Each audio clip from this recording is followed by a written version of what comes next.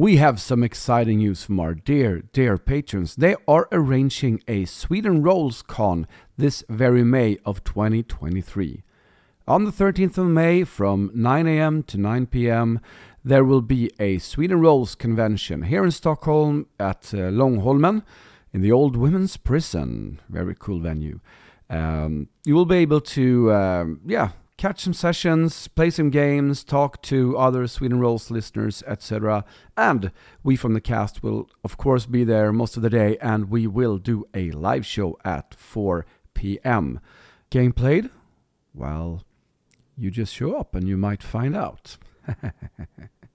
So, if you're interested in coming and joining us at Sweden Rolls Con, it's free of admission, no price whatsoever, but you do need to sign up, though, to assure you get a spot.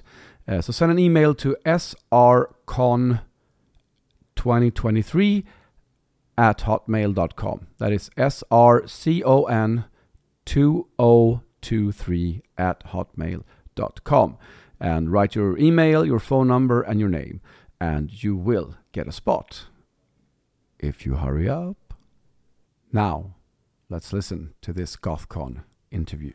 Sweden Rolls, once again, welcome back, dear listeners, to another Gothcon shortie. I am here today with Kristoffer Warnberg from Bläckfisk Publishing. Yeah, I'm not part of Bläckfisk Publishing anymore. Oh, sorry. Since like 2 years ago.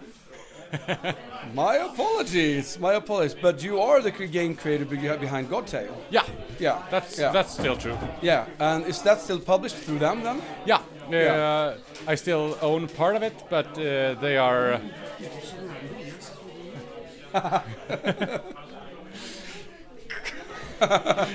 they are doing the publishing and owning the IP. But okay, great, thank you. So, sorry about that, my no apologies. Worries. I thought I had my finger on the pulse of the RPG business, but sadly no. I'm a podcast producer now. Have my podcast production firm. Yes. So I do that instead of RPG publishing. Yes. So if you want to create a podcast that's as good as Sweden Rolls, you should contact Kvarnberg Productions. Yeah, right? Kvarnberg with KW. KW. Kvarnberg Productions. Yes, and you will help out with editing and stuff like that. Yeah, mixing, editing, just help out with if you want to start a pod, what should you think about, all of that stuff. Mm-hmm. So that's also a recommendation, but I primarily wanted to ask you about Godtale because it's a game that I truly love. We've been playing it several times on the podcast. Lovely to hear. And it's an amazing game, primarily for one-shots, maybe I'd say, but it's such a great game to just pick up and play. Yeah. And using the tables to just create the adventure as you go along. Yeah, it's great that you don't need an adventure. You can just improvise. Yeah. It works really well. Listeners of Sweden Rolls will know that's my kind of game. Yeah, I'm an improv GM for sure. Is there anything upcoming for Godtale? Do you have any products coming for that? Anything? Well, next year on Gothcon, hopefully I will do a live game of Godtale. Okay. Where you might appear. I might be a part of that. Yeah. So that's what's next. So it's a year from now. Okay. But I don't have any plans. But no new products, no new adventure tables or stuff like that. Not that I'm aware of. No. Okay. But if I get lucky someday, I might just write something up and if you get the divine inspiration from the Aesir. Yeah, exactly. Thor knocks me in the head with a hammer. Yeah. They might pop up another table or two. That's great to hear. Yeah. Why do you think Godtale has become such a popular game to do like one shots of? Because it's like why? What's the? I mean, I could tell you what's the allure for me as a player, but what I'm thinking of your thoughts as a game creator. I think that Norse mythology is a subject that everyone is fascinated by, but it's still a bit problematic because there are so many symbols of fascism and racism and all that kind of shit. So that we just have this game that is just fun and have nothing to do with that shit. Yeah. I think that people want to explore it. Yeah, exactly. The Nine Realms. But they need to have a safe space to do it. Yeah, exactly. Yeah. And I also think that the Norse mythology kind of stories makes a great structure for game for a role-playing game. Yeah. I actually listened to Norse Mythology by Neil Gaiman in the car.